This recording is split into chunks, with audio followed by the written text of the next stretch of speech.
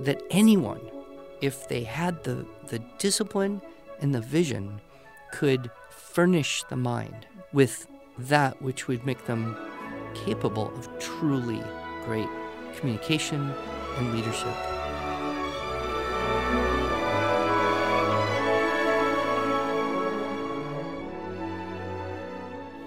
Hello, and welcome to the Arts of Language podcast with Andrew Pudewa, founder of the Institute for Excellence in Writing, or as many like to say, IEW.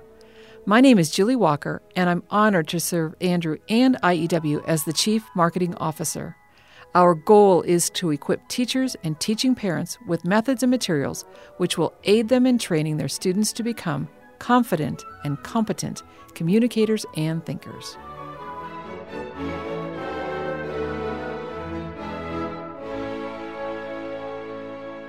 So, wonderful man with the funny words. Wait, no, funny man with the wonderful words. That's what one student said about you. Your public speaking skills are famous. Well, no need to flatter. Well, I was just, this is a lead-in, of course, to our topic today, speaking. And I just think of all the surveys that were done, and I actually did a little research before I walked into our podcast studio today to find out how public speaking ranks as far as fears. Oh.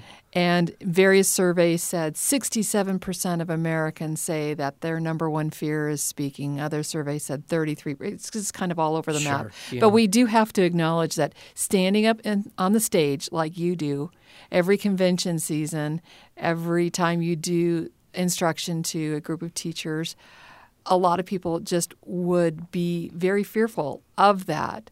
And so knowing that speaking is something that we're fearful of, but yet something so important as far as language arts development, wow, how do teachers and parents help to cultivate speaking skills in their students? Sure. Yeah. Last week, we talked a little bit about how listening is the foundation for speaking and reading and writing. Right. And thinking, of course, is the quintessential element throughout all of them. And I noted that we have two words, hear and listen. Okay. Hearing, listening. One is kind of accidental. We all do it. We all hear. The other is kind of intentional. We listen for something, to something. Interestingly, we also have parallel words when it comes to speak. Talk and speak. Talking, speaking. Everybody talks, right? It's very rare to meet a person who doesn't talk at all. And it's frequent to meet people who talk a lot. So everybody, unless you have a disability in that area, a brain injury, talks. But speaking does have that same kind of intentionality. You speak to someone. You speak about something. It's more of a transitive type of active verb. So, yes, how do we cultivate that? One of the stories I think you've probably heard me, I was at a friend's home in Chicago, and she has a bunch of antiques and stuff, which I don't really care much about. But on her wall, she had a very interesting little antique framed report card from I don't remember what year, 1904 or 6 or some very early 1900. And it had the list of all the subjects and then the letter grade for whatever student it was. I don't know if it was a relative of hers or some random person. What was interesting, of course, is there were some subjects missing. Oh. There was no social studies there. There was history and geography. They both got a grade. There was no grade for health, so I wondered, how do people stay healthy? But what was interesting was there was a subject with a letter grade called elocution.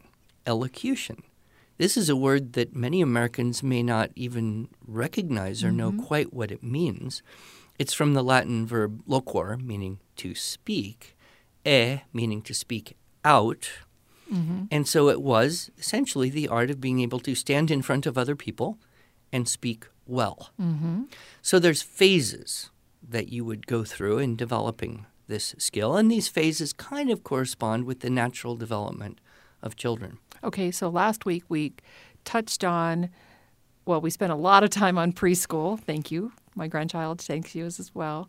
Primary, and then elementary, middle school, high school. Are these the different phases then that you can go through with speaking? You kind of can. I mean, there's no strict lines. No.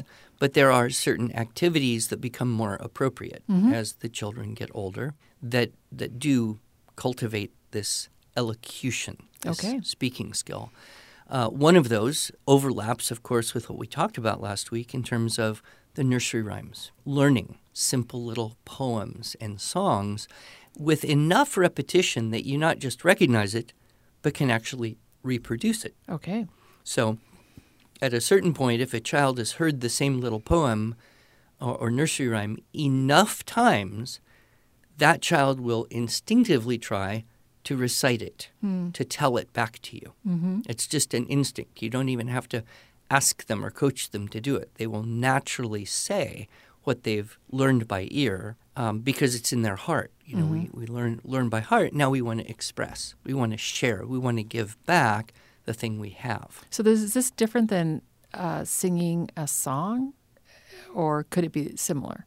Songs and poems are very similar in many ways because they're both language-based. They very often have some little narrative line or at least a theme that is connecting the ideas. Songs and poems are generally easier to learn and memorize and recite because they have predictable patterns. So there's a rhyme scheme and there's a rhythmic pattern that kind of narrows the possibilities of what word could come next. So it's actually easier to memorize poems and songs and to recite them than anything else. So what we notice is that young children can very easily do this. Yes. I have had literally 2-year-olds. Well, I haven't had my own 2-year-olds, but I have had people show me video clips of a 2-year-old reciting a short 2-line poem. Right. Usually, ooey gooey. Which is the first poem in our Linguistic Development Through Poetry memorization course. I think it's one of our products with the longest meaning-packed title that you came up with. Yeah, it's not very catchy, though. No, But Linguistic Development Through Poetry Memorization. Kind of says what it is we're trying to do here, which is trying to cultivate linguistic patterns, we're trying to develop linguistic patterns in children through poetry. Sure. Well, what happens when young children, memorize a poem or a song? The words in the poem move into their active vocabulary because they're able to say that poem. They're able to say the individual words in the poem, and you're much more likely to hear a word from a poem that has been memorized come out in some conversational context. So you're building vocabulary. You're building syntax, right? Ways to put words into sentences, hopefully legally. One of the things I did when I selected the poems for the Linguistic Development Through Poetry Memorization program was I wanted poems that were all going to be grammatically correct.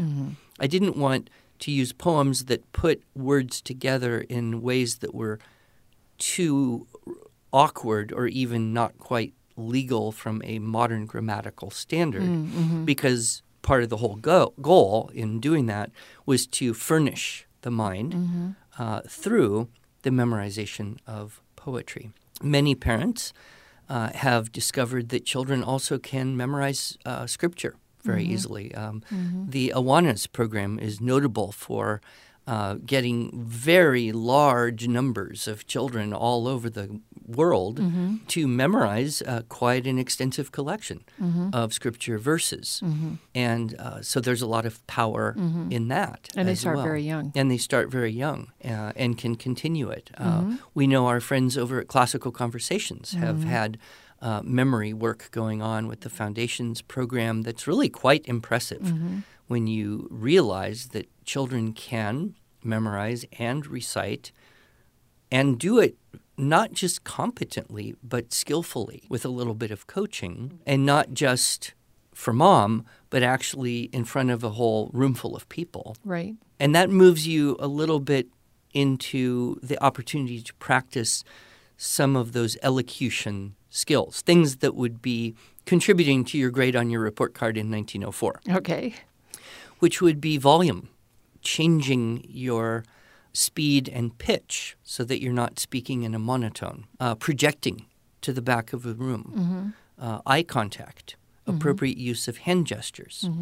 All of these things can be modeled, practiced, improved over time. Right. And when you say over time, I'm back to those 5 boxes. We're not talking necessarily about preschoolers here. We're talking about primary and older practicing these skills. Sure. Yeah. Because they would have the opportunity to stand in front of others and recite things that they have memorized. And be terrified, or maybe not so much because they're young and they like to show off a little bit. It is interesting. I know from teaching music, it is a whole lot easier to get a 6-year-old to stand up and play a recital for the first time than to get a 16-year-old to stand up and play a recital for the first time. And I think the same is true for standing in front of people and reciting poems or giving speeches. It is easier to cultivate that aptitude at a younger age. And if you read books like Little House on the Prairie, Laddie, Anne of Green Gables, Little Breeches, almost any book about children and school in the 1800s, they would give you at least a little bit of a picture of how those children, as young as 6 years old, were responsible for huge chunks of memorized poetry, scripture, and in order to prove that they knew it, would stand in front of the whole class and recite it. And that became just a normal part of education, as reflected on the elocution grade on the report card. Yes. There's even an expression. A lot of people have heard this expression if they've read books like those. You wouldn't have ever used it. You're not old enough. But it's the expression, say my lessons. Have you heard that one? Yes. Say my lessons. I have to go to school and say my lessons. So that was essentially how you proved you had learned what you were supposed to learn, is you would recite it. Must have had very small classes. I can't imagine my friend who teaches middle school with her 35 students having all of those junior high students say their lessons. Well, no, you wouldn't have everyone do it every time. And most of those vignettes are from a one-room schoolhouse that may have had 40, 50, even 60 students. So not everybody would do everything every day. I see. But when it was your turn, when you were ready, like so. Then, of course, once you get to a certain point, you could help children write their own stuff to memorize and deliver. Okay. So you would probably start with young children, songs, poetry, scripture, if you're so inclined. Continue that on all the way through. But say upper elementary, middle school, now you could actually write a speech and at first maybe read your speech to the people or read your paper. Although that can get kind of tedious because, people's face in the paper, they can't project out. They're not connecting with the audience. It can be a little bit dreary to listen to several children read their story out loud in a class. I've been to conferences where the presenter is essentially just reading his or her paper. Right. It's like, can you just hand me that paper so I can read it and go do something else? Yeah. But a good speaker, you'll notice, they can have written it, but then they almost know it well enough that either they have it mostly memorized or they can reconstruct it as they go. Right. And this, of course, is where people find our keyword outline system so very, very helpful. And we incorporate this right in Unit 1 and 2, where the kids have the notes from the source text, and then they look down at the paper, see their keywords, think of a sentence, look up, and then say the sentence they thought of to the group of people or to a partner or to a small class. So they look, think, remember, construct the sentence, look up, remember the sentence they constructed, and say it. Then they look at the paper, think what they're going to say, look up, remember, speak, and continue learning to speak from keyword outlines. Right. And this skill can go all the way through. Right. We start with, here's your dictated source text, here's your Unit 1 paragraph. You take keywords from every sentence, you practice this. Take it into Unit 2, write it out if you want to.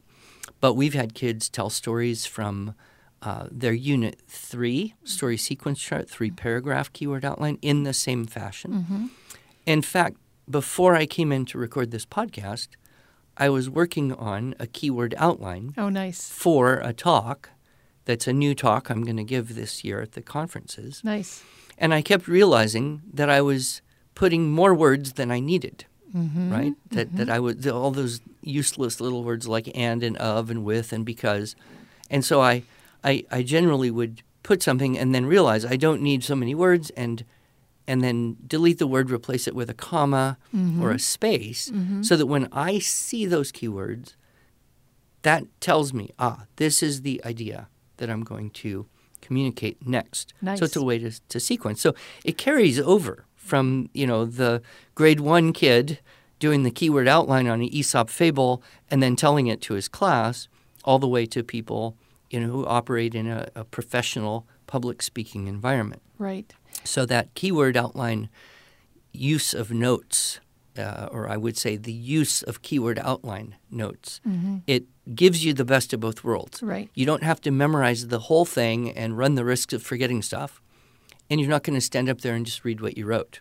Right. And you're going to be able to communicate with the aid of the notes directly to the people. And then you can skip stuff and add stuff and move it around as opportunity or the spirit moves. Right, right. So let me just go through the steps now again. We've got the memorizing and reciting poetry and songs for the preschoolers, maybe doing a linguistic development through poetry memorization for the primary.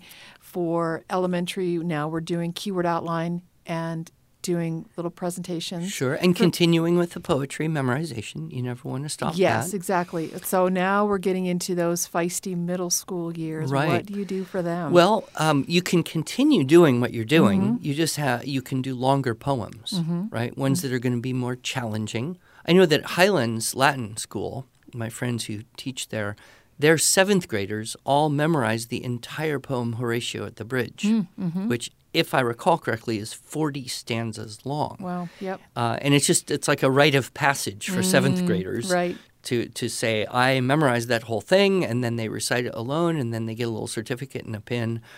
And, it's a great thing to carry into adulthood, saying, I could do that, right?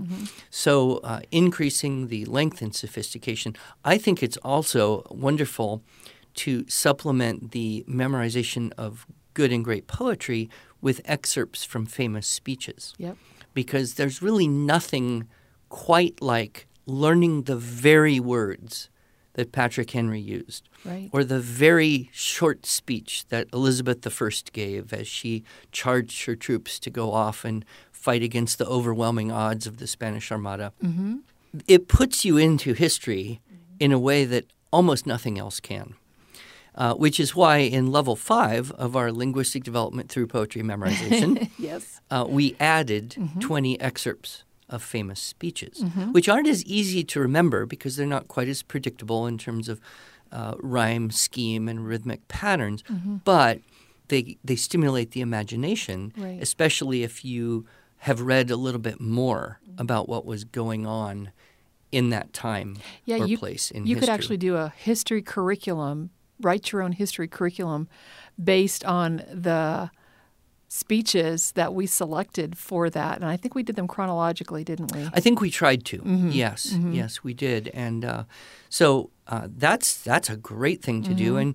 And children used to do that too in middle school and high school. In fact, in some schools I have seen the high school will do a declamation competition, which is essentially you memorize someone else's really famous speech and you practice it and practice it and practice it until you can give that speech effectively as if you were that person. Oh, okay.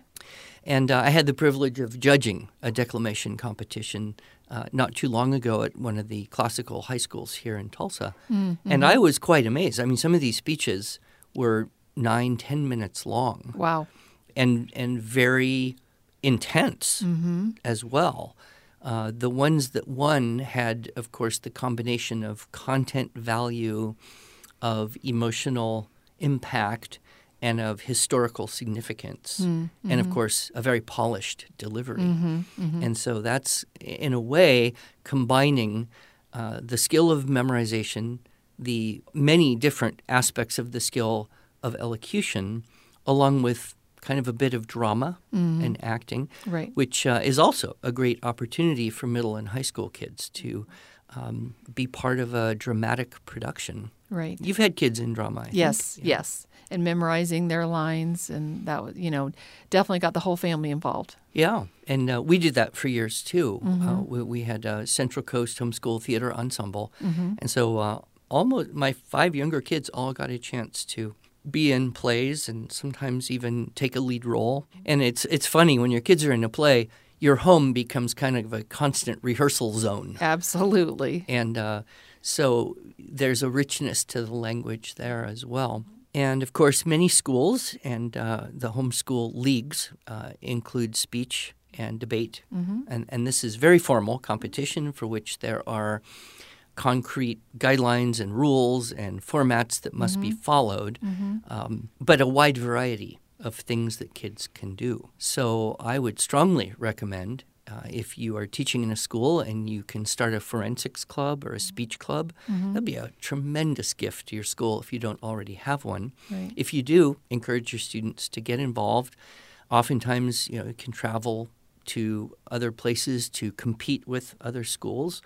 Mock trial or moot court, sometimes it's called. That's kind of a combination of memorized stuff along with knowing information and having to speak impromptu a bit and some acting skills all thrown in together. And very often moot courts will have a competition in an actual courthouse. Nice. And they'll ask judges, real judges, to come and be judges in the moot court. And a couple of my kids did that and had a very good time with that. I was very impressed with that. Then, of course, there's values debate and policy debate. Right. And, of course, we have materials. Yes, we've we do. published in cooperation with the NCFCA. Right. Available for all the speech events and all the debate events. Well, I want to come back to that in just a second. I want to just, give a shout out to that speaker who put together that course called Speech Boot Camp, something like that. Oh, yeah. Oh, and that was you, of course. Well, it was interesting. Tell that story, yeah. Our debate club in California had grown gradually over many years. And so for a few years, I did what I called a speech boot camp, which was in August before school started for kids who were interested in joining the debate club. And so it was kind of like just introduction. Okay, here you come in. You're going to do 4 speeches in 2 weeks. You're not going to have time to memorize them perfectly, but that's okay.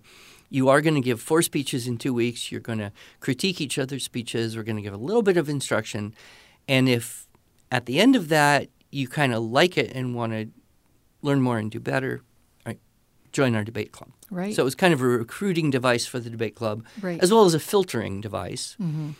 And then when I said, oh, sorry, I'm moving to Oklahoma, I said, well, who's going to do speech boot camp? Right. I said, well, I'll do it one more time and we'll record it. Right. So that's how that video came into being. So it's a self-introduction speech, and then there's a story speech, there's a descriptive speech, and a persuasive speech. Right. And so I go over the model and for that. And what I did was I brought in people who were very experienced, had years of high school level speech and debate under their belt to come in and do a demonstration for each of those. So the younger kids, who were probably all 12 to 14, had a chance to see what a polished version of that would look like before they had to do it. And boy, have we had the stories. I would say every conference I go to, someone comes up and says, well, I bought that speech boot camp and my son, he really, really didn't want to do it. Right. But after, the 4 weeks or the month or 2 that we did it, now he wants me to start a whole speech club. What should I do next? Start a speech club. So it is a case where in acting, they call it the bug bit ya. A little bit of success in an experience can cause you to like that and want to do more of it. Right. What I love about these products that we have The first two we've talked about, linguistic development through poetry memorization and speech boot camp, gives kids the confidence and therefore the competence to become good communicators. Yeah, and I love that. I think so. And if I could finish up with probably what to me is the most dramatic example that I have ever heard, that I know of, in all of history, of the incredible power of memorized language to create true intellect and leadership ability. That would be the story of Frederick Douglass. Yes. You remember Frederick Douglass? I was, as you were describing what you were going to talk about, I was predicting. Yep. So most people are familiar with him because of his book, his autobiography. But to me, the most interesting thing about him was not in his autobiography, but in a biography that someone else wrote about him. So when you think of his situation, so he was born into slavery. He was separated from his parents at a very young age. He was forced under brutal conditions to work almost all his waking hours in hard labor for his entire childhood, really. It was illegal to teach in that time and place. It was illegal to teach a slave to read or write or educate them in any form at all. And I think you could say, short of being chained in a closet, he had the worst possible education, the worst possible language development environment that you could imagine. Right. Yet he became, I would argue, one of the greatest, if not the greatest, orator that America has ever seen. Right. You might argue that some of his predecessors, like Patrick Henry, were greater in terms of their orations and public speaking. But I know of no one from his time forward, certainly no one in the modern era, who wrote speeches with such incredible eloquence and delivered them with such passion and power. Of course, I have only read his speeches. I did not hear him personally. Right. But people attest to the power, conviction. And if you go read his speech, it's usually called What to the Slave is the 4th of July. It's amazing. It'll blow your mind. You or I could never, ever write something like that. So it kind of raises the question, how is it that a person with such a horrible childhood and education and formation during the most important first 12 years of his life, how did he become such an incredible orator? Well, we know because someone asked him once and said, Mr. Douglass, how did you become such a powerful speaker? Yes. And this was his answer. He said, well, as a free man, one of the first books I owned was The Columbian Orator. I believe this book was published in 1795, if my memory is correct. And it's not a huge book, but it is maybe 100 pages. It is a collection of the greatest speeches in all of history, from Cicero to Augustine to Luther and Shakespeare to Patrick Henry. Really, the greatest that had ever been said or translated into English in this one volume. And his answer was, I committed them all to memory. Wow. He memorized this whole book of speeches. He must have been brilliant, really. Well, he probably had some pretty good neurology. Yeah. But more than that, look at all what he had to overcome. True. I mean, certainly his vocabulary had to expand hugely for him to even be able to read those things, let alone then use them. So in reading and memorizing these speeches, it furnished his mind, not just with the vocabulary, not just with the beautiful syntax and the variety of eloquent ways to put words together, not just with the schemes and tropes and allusions that make the rhetoric powerful, but with the very seminal ideas of justice and right and truth. And to me, that is just so remarkable that anyone, if they had the discipline and the vision, could I love that expression, furnish the mind with that which would make them capable of truly great communication and leadership, as Frederick Douglass clearly demonstrated to the world. Yeah, incredible. So it's a big spectrum. Memorize nursery rhymes. Join NCFCA and do policy debate and values debate with the curriculum that they've developed that we now publish. Yeah, we can't do values and policy at the same time. You have to pick one or the other. But you could do one or the other, and then you could also do other speech events at the same time. Yes. Platform speeches, limited prep speeches, dramatic interps. And our goal here is to decrease the number of people who report that the fear of that public speaking is their number one fear, right? Or something like that. Well, more than that, I don't really care how many people are afraid of public speaking. But I do think what we would like to see is more intelligent dialogue happening, both in our homes and schools, but also in the greater public as well. And what's exciting about furnishing the mind and then practicing the skill of public speaking, of rhetoric, if you will, it also allows you to think better. It's going to also, I think, cultivate a respect for other people whose ideas you may disagree with, but because you're operating at a much higher level than just, name-calling and blackballing and saying dumb things. So, I would like to see the American people be able to appreciate a debate more like Stephen Douglas and Abraham Lincoln than what we often see around election time on our networks. Yes, yes. And not just America. The world. The world. Absolutely. Well, thank you, Andrew. It's always a pleasure.